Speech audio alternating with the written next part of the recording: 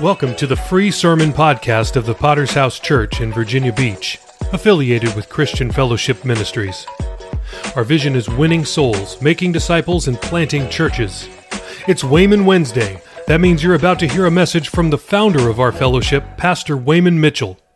Even though he entered into his reward and is in the presence of our Lord, we still need to hear his clarion call to faithfulness, holiness, discipleship, and commitment to the cause of Christ. If you like what you hear, please support world evangelism by subscribing to the premium version of this podcast for even more sermons. Links are in the show notes. Enjoy today's sermon. Pastor Greg's welcome tonight. Such a wonderful spirit here. 2 Corinthians chapter 5, if you want to turn there with me. I want to minister from this passage of Scripture. We so appreciate the blessing of the Lord, and we're expecting an outpouring of God's Spirit, manifestation of His presence in this conference. This is a dispensation of the church. What God is doing in this dispensation is He's building the church. In Ephesians chapter 2, talks about the middle wall of partition being removed by the Lord Jesus Christ, both Jew and Gentile being joined together to make one new man. That's the church of Jesus Christ. I've heard recently in conversation and in preaching the terms evangelism, discipleship, and church planting. This is what we are. This is what we do. Can you say amen? So I want to talk to you for a few minutes this evening from this passage of Scripture, because there's great confusion in our generation about what the church is. What is it supposed to be doing? How is it supposed to go about that? And the Apostle Paul speaks in this passage of Scripture, 2 Corinthians chapter 4, beginning verse 14. He talks about the motivation that the church has to have and should have, the activity it ought to be involved in, and the resources of both material and human personnel that ought to be involved. And he talks about the church is compelled to sin. Some years ago, I read a book. It's an old book. It isn't new, probably 20 years ago. The God Who Sins. This is what Paul is talking about as I read these scriptures, 2 Corinthians 5, beginning with verse 14.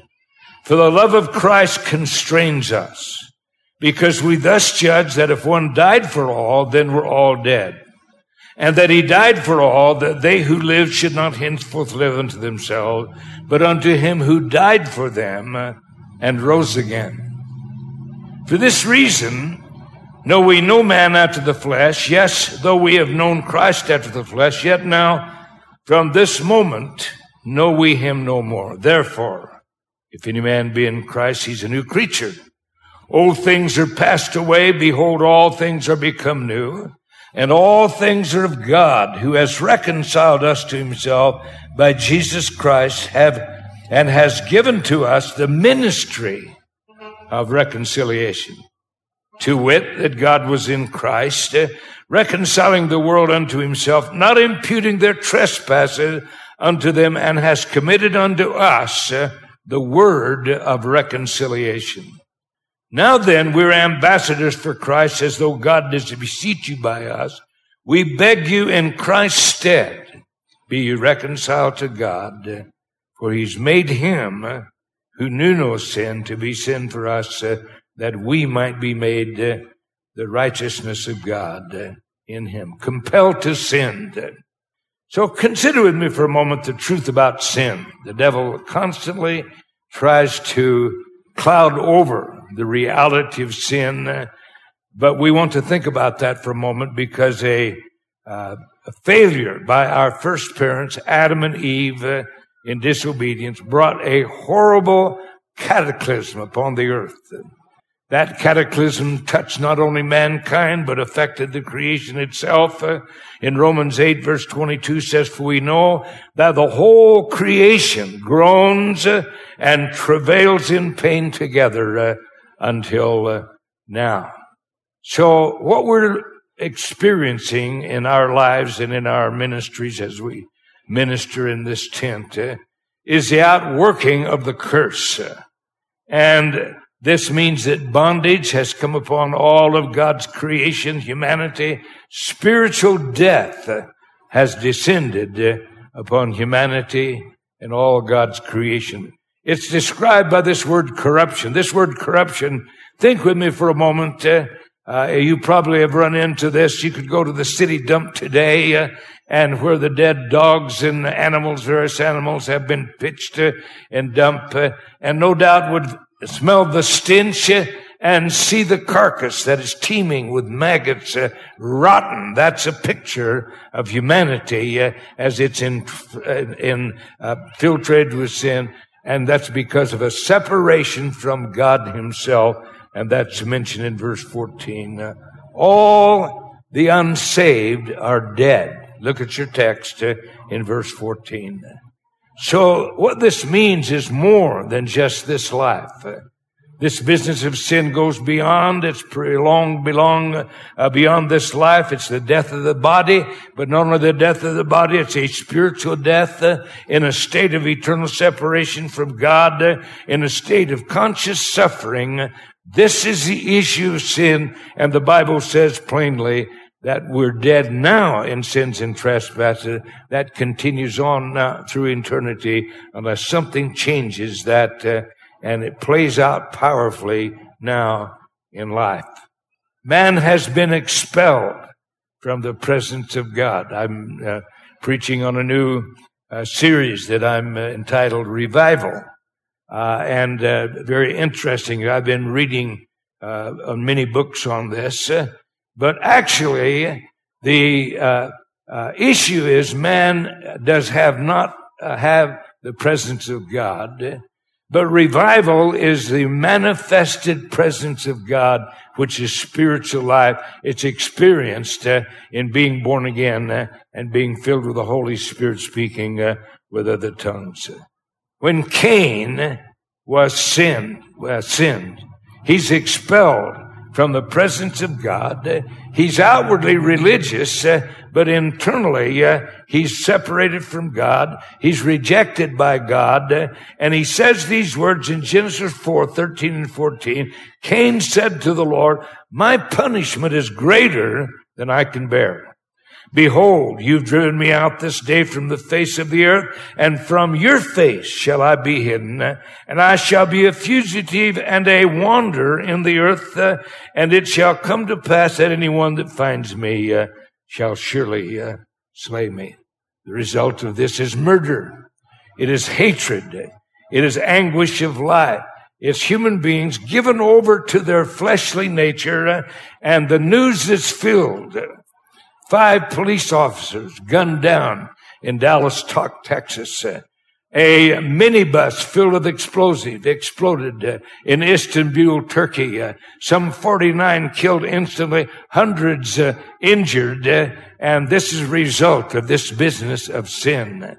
A singer, a popular singer, signing autographs, and as she's signing the autographs, a man walks up to her and shoots her and kills her dead. And so this is the result of this business of sin.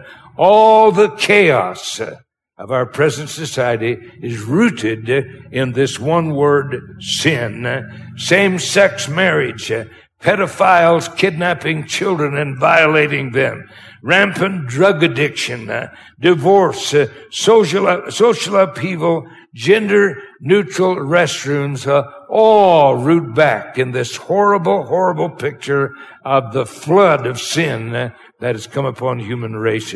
And the Bible says that even the weather is affected by this. Earthquakes, tornadoes, and floods root into this curse that has come upon the human race. Paul lays hold of this now and begins to speak to us about this business of being compelled to sin. So I want to talk to you for a few minutes about this text. It says we have a ministry of reconciliation. Now, we're in an era today of spirituality. Spirituality is not peculiar to Christianity.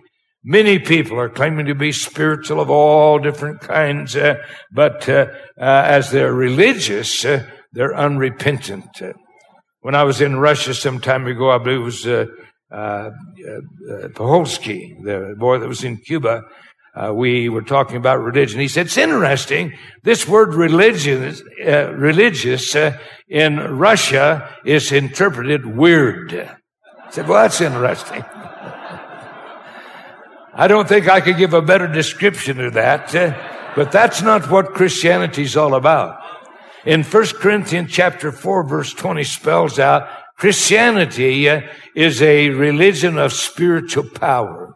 Paul writes in that verse, and he says, for the kingdom of God is in word, not in word, but is in power. And so this brings us then to the issue that Paul has brought to the forefront, which is atonement.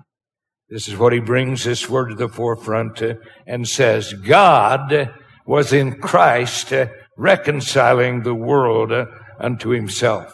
Verses 17 and 18 spells that out. Therefore, if any man be in Christ, he is a new creation.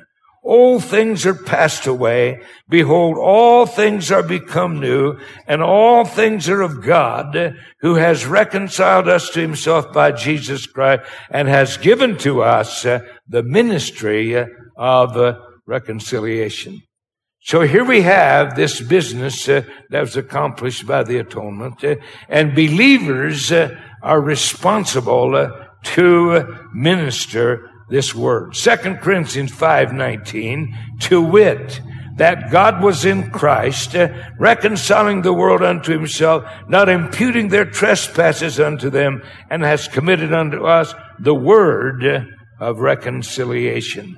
So here we are in this conference.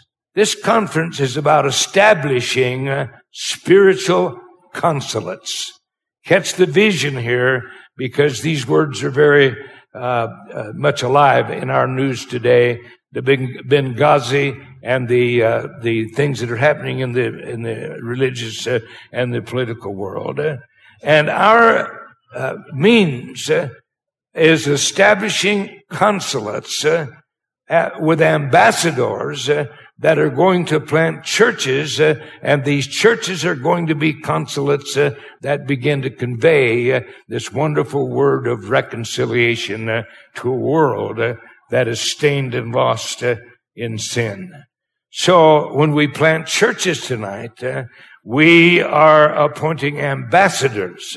This conference is going to plant churches. Can you say amen?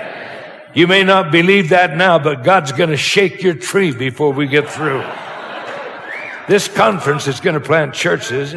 These are going to be ambassadors that are going to go and represent God and his kingdom. And this is what we're here because we're planting representatives of our fellowship to go out and speak for God. And this is what the Apostle Paul is talking about. We affect the reconciliation of lost humanity with God. When Jesus had the 12 disciples, he was preparing them for this.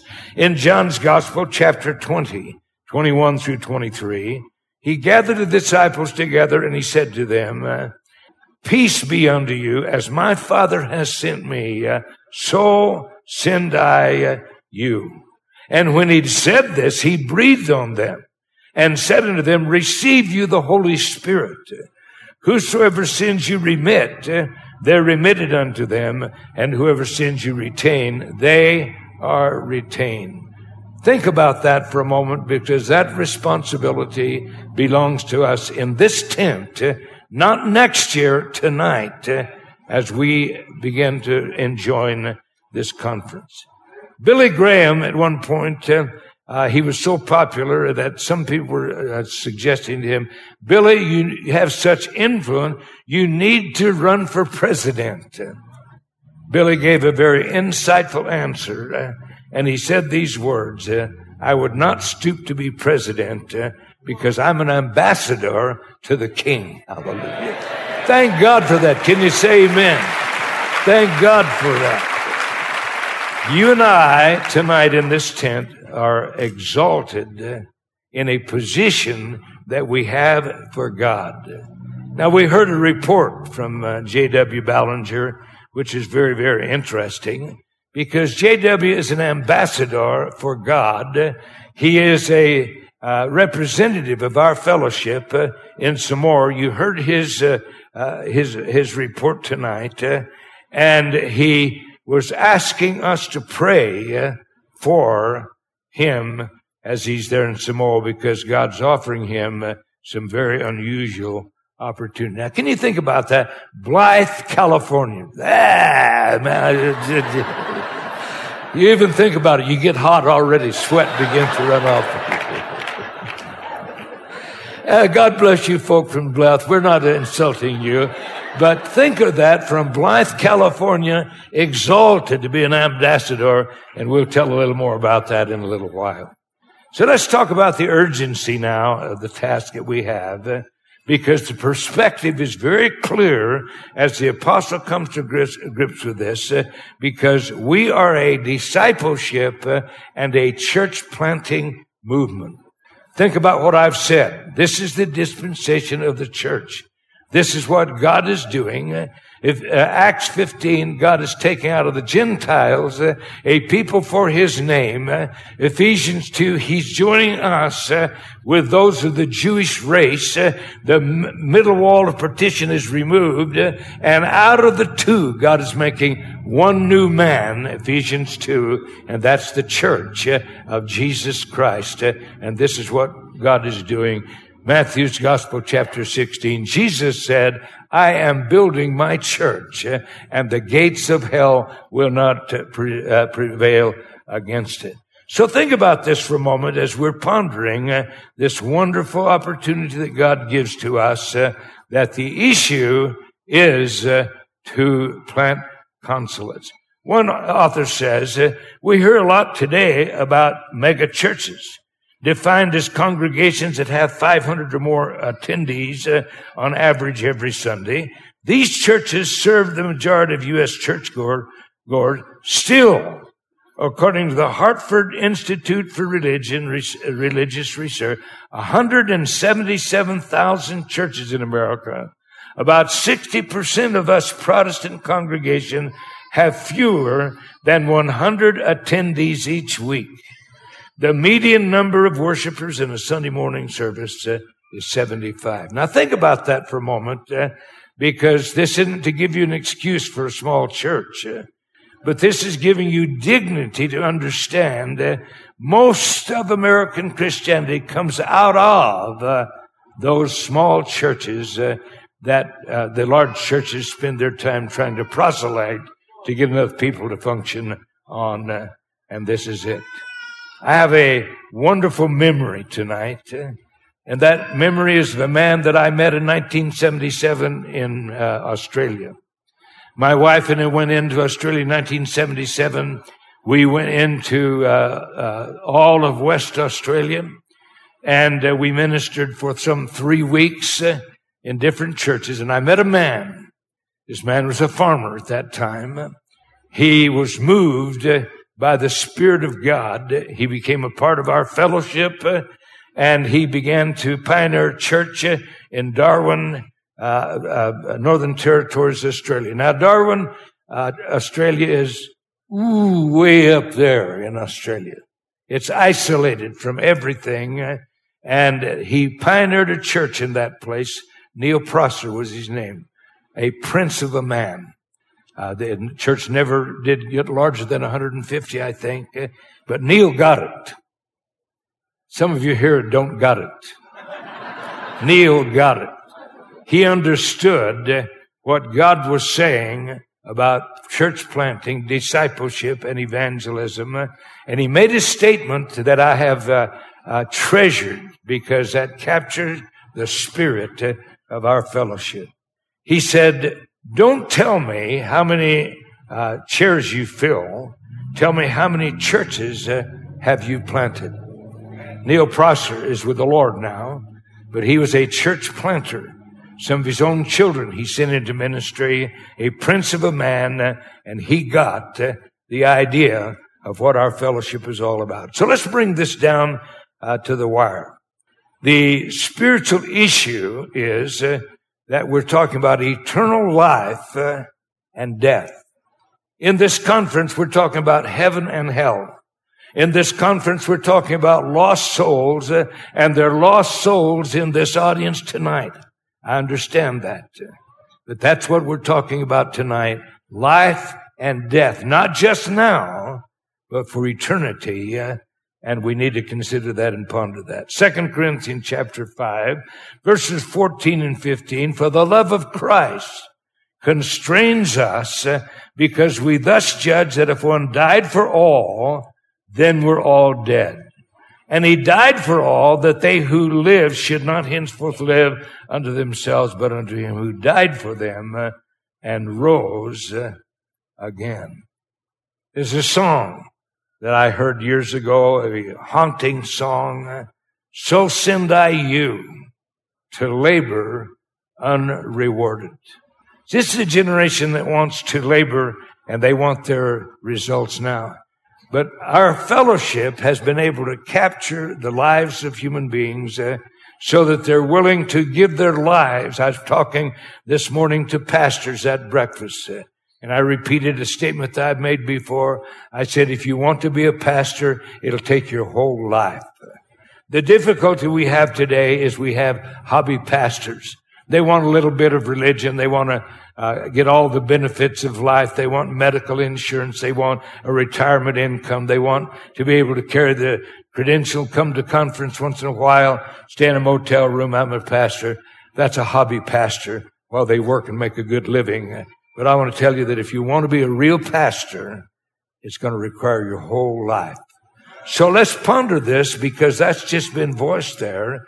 And the word is used, constrains us. Now, I preached a variation of this sermon, not this sermon. Mike White's a friend of mine in Australia, and he's good at, when I preach, he'll always come and say, Pastor Mitchell, you preached that in 1978. I said, no, I didn't preach that. I just put that together last week. So I preached a variation of this in Adelaide. And so I used this illustration. The pastors in New Mexico some years ago gave me a wonderful gun. Now I know that some of you bleeding hearts are going to get a little step, Just relax. We're going to get out of this alive. They gave me a Seiko gun, 223, and a loophole scope. I don't know how much they paid for it. I don't even want to ask. But they gave it to me, I think, on my 60th birthday or 70th birthday. And so when I go to Farmington, New Mexico, the Navajo tribe is plagued with prairie gophers. They call them prairie dogs. David Maldonado buys me a license because I always take my gun up there in our plane. And what he told me, he says when they sell a license, the ammunition store will give you a free box of 22 shell because the Navajos want you to kill prairie dogs. You go out into their fields, and those prairie dogs are running everywhere. They're eating part of the crop. They're ruining the soil. And so this little gun that I have is a jewel for prairie dog. It has a bullet. See that, all you bleeding heart? That's a bullet. B-U-L-L-E-T. Now I can pull that bullet out, dump the powder on here, light it with a match, and go. You see, I hold a bullet in my hand. I can put that bullet in that 223 Seiko, and it has a crosshair on that scope, and it will drive that bullet like the speed of sound, and you can kill a prairie dog as far as you can see him in that scope. Graveyard dead.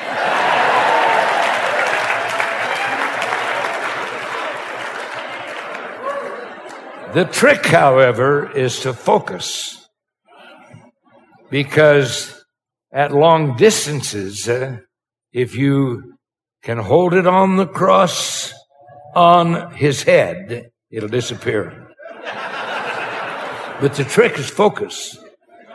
So here we have this issue. The Apostle Paul says, the love of God constrains us. That means it does more than just it will cause an enabling of the gospel of Jesus Christ to accomplish what the Apostle Paul has said, to bring life to human beings who are lost and bound for a devil's hell. Think about this word for a moment, focus. You see, self-interest, self-exaltation, self-interest will cause you to be just a little bit off.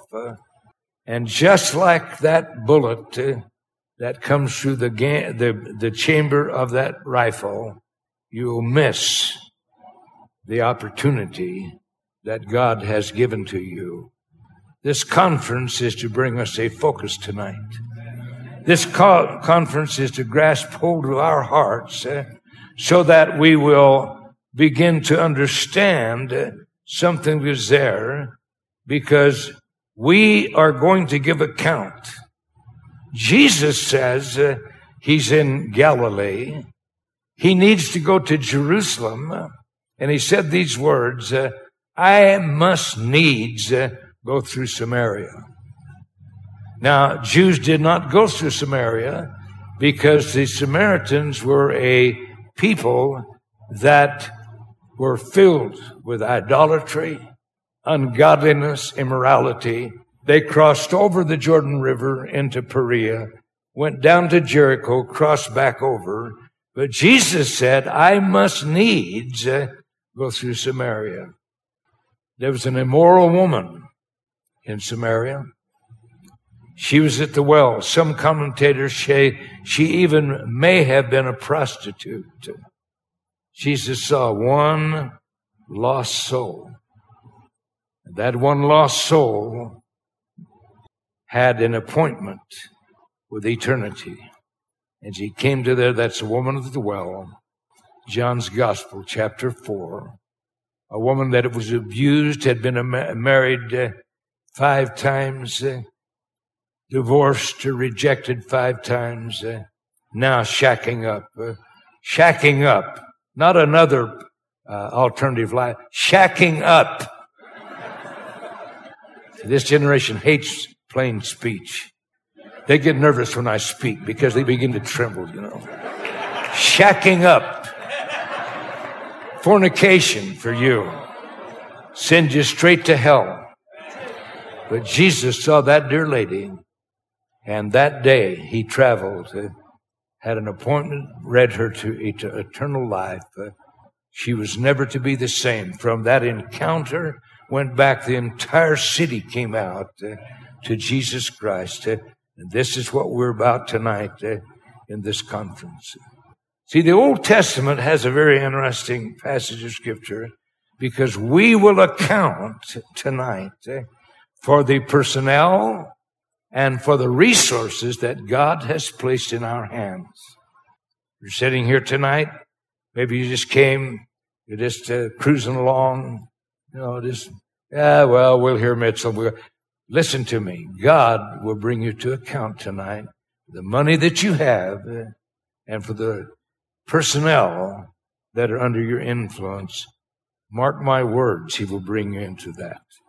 Paul is talking about priority here. That priority is resources. This is the man who, when he's visiting one church, he said, I'm coming, but my aim is regions beyond you. And I'm expecting you to help me go to that. The Old Testament gives us a parable of the eagle. Deuteronomy chapter 32, verse 10. He found him in a desert land and in the waste howling wilderness. He led him about, he instructed him, and he kept him as the apple of his eye.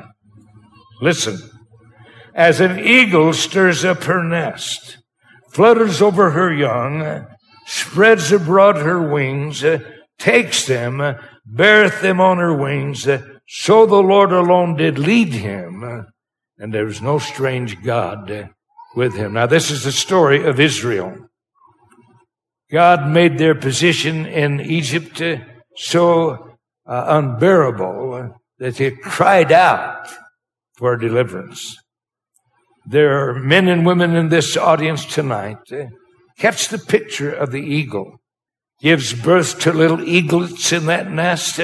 That nest is all feathered with the soft material, and they have a wonderful place. Mom and Dad feed them.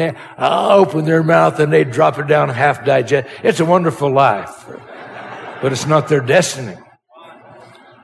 There comes a time when it's time for eaglets to learn to fly. And so Mom and Dad take out of the nest all the comfortable stuff until pretty soon it's not comfortable anymore. Briars and sharp sticks are poking them in the butt. Perhaps they're even withholding some of the food that's coming. And so it's a softening up process because pretty soon their wings have grown. It's time now for them to launch out, and they come and throw them out of the nest with their wings and blow them out, and they're falling down and down and down. But the eagle comes in, swoops up, catches them, takes them up again, and repeats the process until the little eagles are learning to fly to meet their destiny. There's people here this evening that the nest is being made hard for you. Can you catch the picture here? Because God has a destiny for you. That destiny isn't that comfortable place where you are. It's regions beyond. And the reason that you're having so many problems are because God is softening up you for the overflow that he wants to pour upon you, has a purpose for you, but he can't get you to do that while everything's comfortable. So let's think about this for a moment. I was thinking, using J.W. Ballinger. He sent an email recently from Apia, Western Samoa. Pastor Greg, I want you to pray today. The Prime Minister's son-in-law goes to our church. He called me last night and asked if I could come and pray for the Prime Minister's niece. She has cancer and is not doing good. She's very well known on the island because of her job. And being the Prime Minister's niece, I'm asking you to help me pray for a supernatural creative miracle. Thank you, Pastor Ballinger. Then he writes later, thank you for your prayers. The lady's name is Margaret. Before I prayed for her, she had lots of pain in her back. After praying, she said, there's no more pain. Thank you, Jesus. She's the chief executive officer of the labor board here on the island. Please keep praying for a miracle. I'll keep you posted with any updates. Blythe, California, to Samoa, an ambassador for Jesus Christ, and has the opportunity to pray for someone that hundreds could be influenced by the power of God. If you're at home in the world, you're in the wrong place. Well, Pastor, things are going good here. Well, you know, they were going good for Philip when he was down in Samaria. A revival, a earth-shaking revival. And God says, Philip, this is not the place for you. Move out. For one Ethiopian in the desert that had an appointment for Philip to give him the gospel of Jesus Christ and lead him to salvation. I was in Guam, the Marianas Islands, and as I was there with Glenn Clark talking, he said, Pastor Mitchell, what would happen if numbers of our mature pastors who have proven that they have good ministry, they built churches, if they would resign and go overseas, or if they would go into a leading city in America, which is just like going overseas, Chicago, Los Angeles, Atlanta, Dallas, Texas, New York City, it's just like going over, probably worse than overseas. What would happen? I said it would be a revolution take place. Ooh. Pastor Mitchell, what would happen? God would be very pleased. I can tell you that, because the Lord would be honored and impact would be made. Listen to this statement, and I close.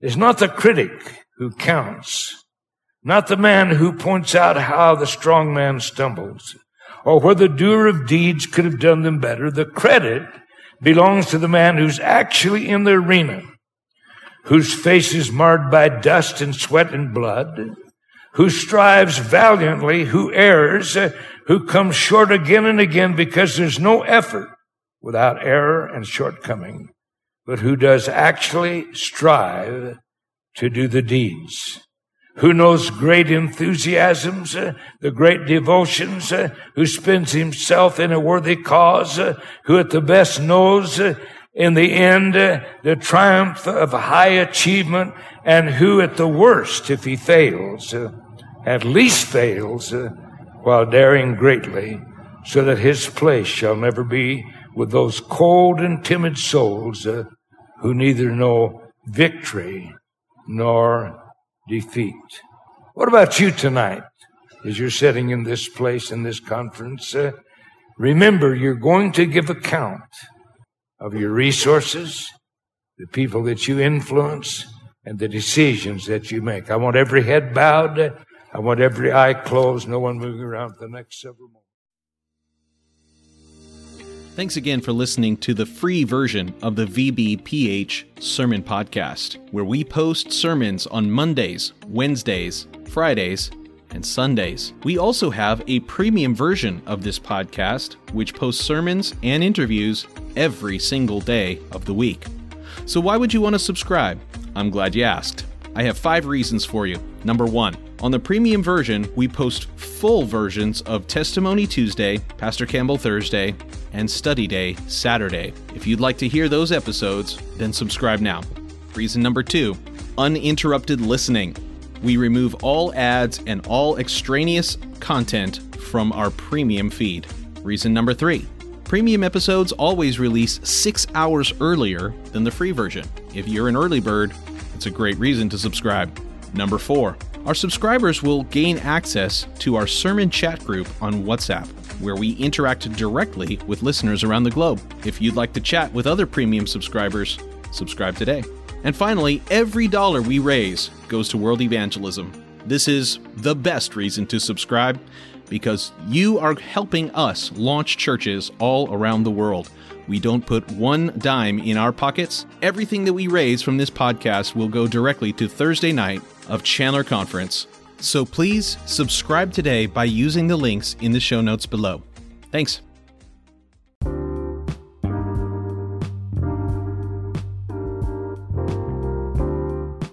You've reached the end of the preview of this Testimony Tuesday episode. If you want to hear the second half of this interview, please use the links in the show notes to subscribe. You'll get daily sermons, full testimonies, and an interruption-free listening experience. And every dollar goes to world evangelism. Thanks for listening to this episode of Testimony Tuesday on the VBPH Sermon Podcast.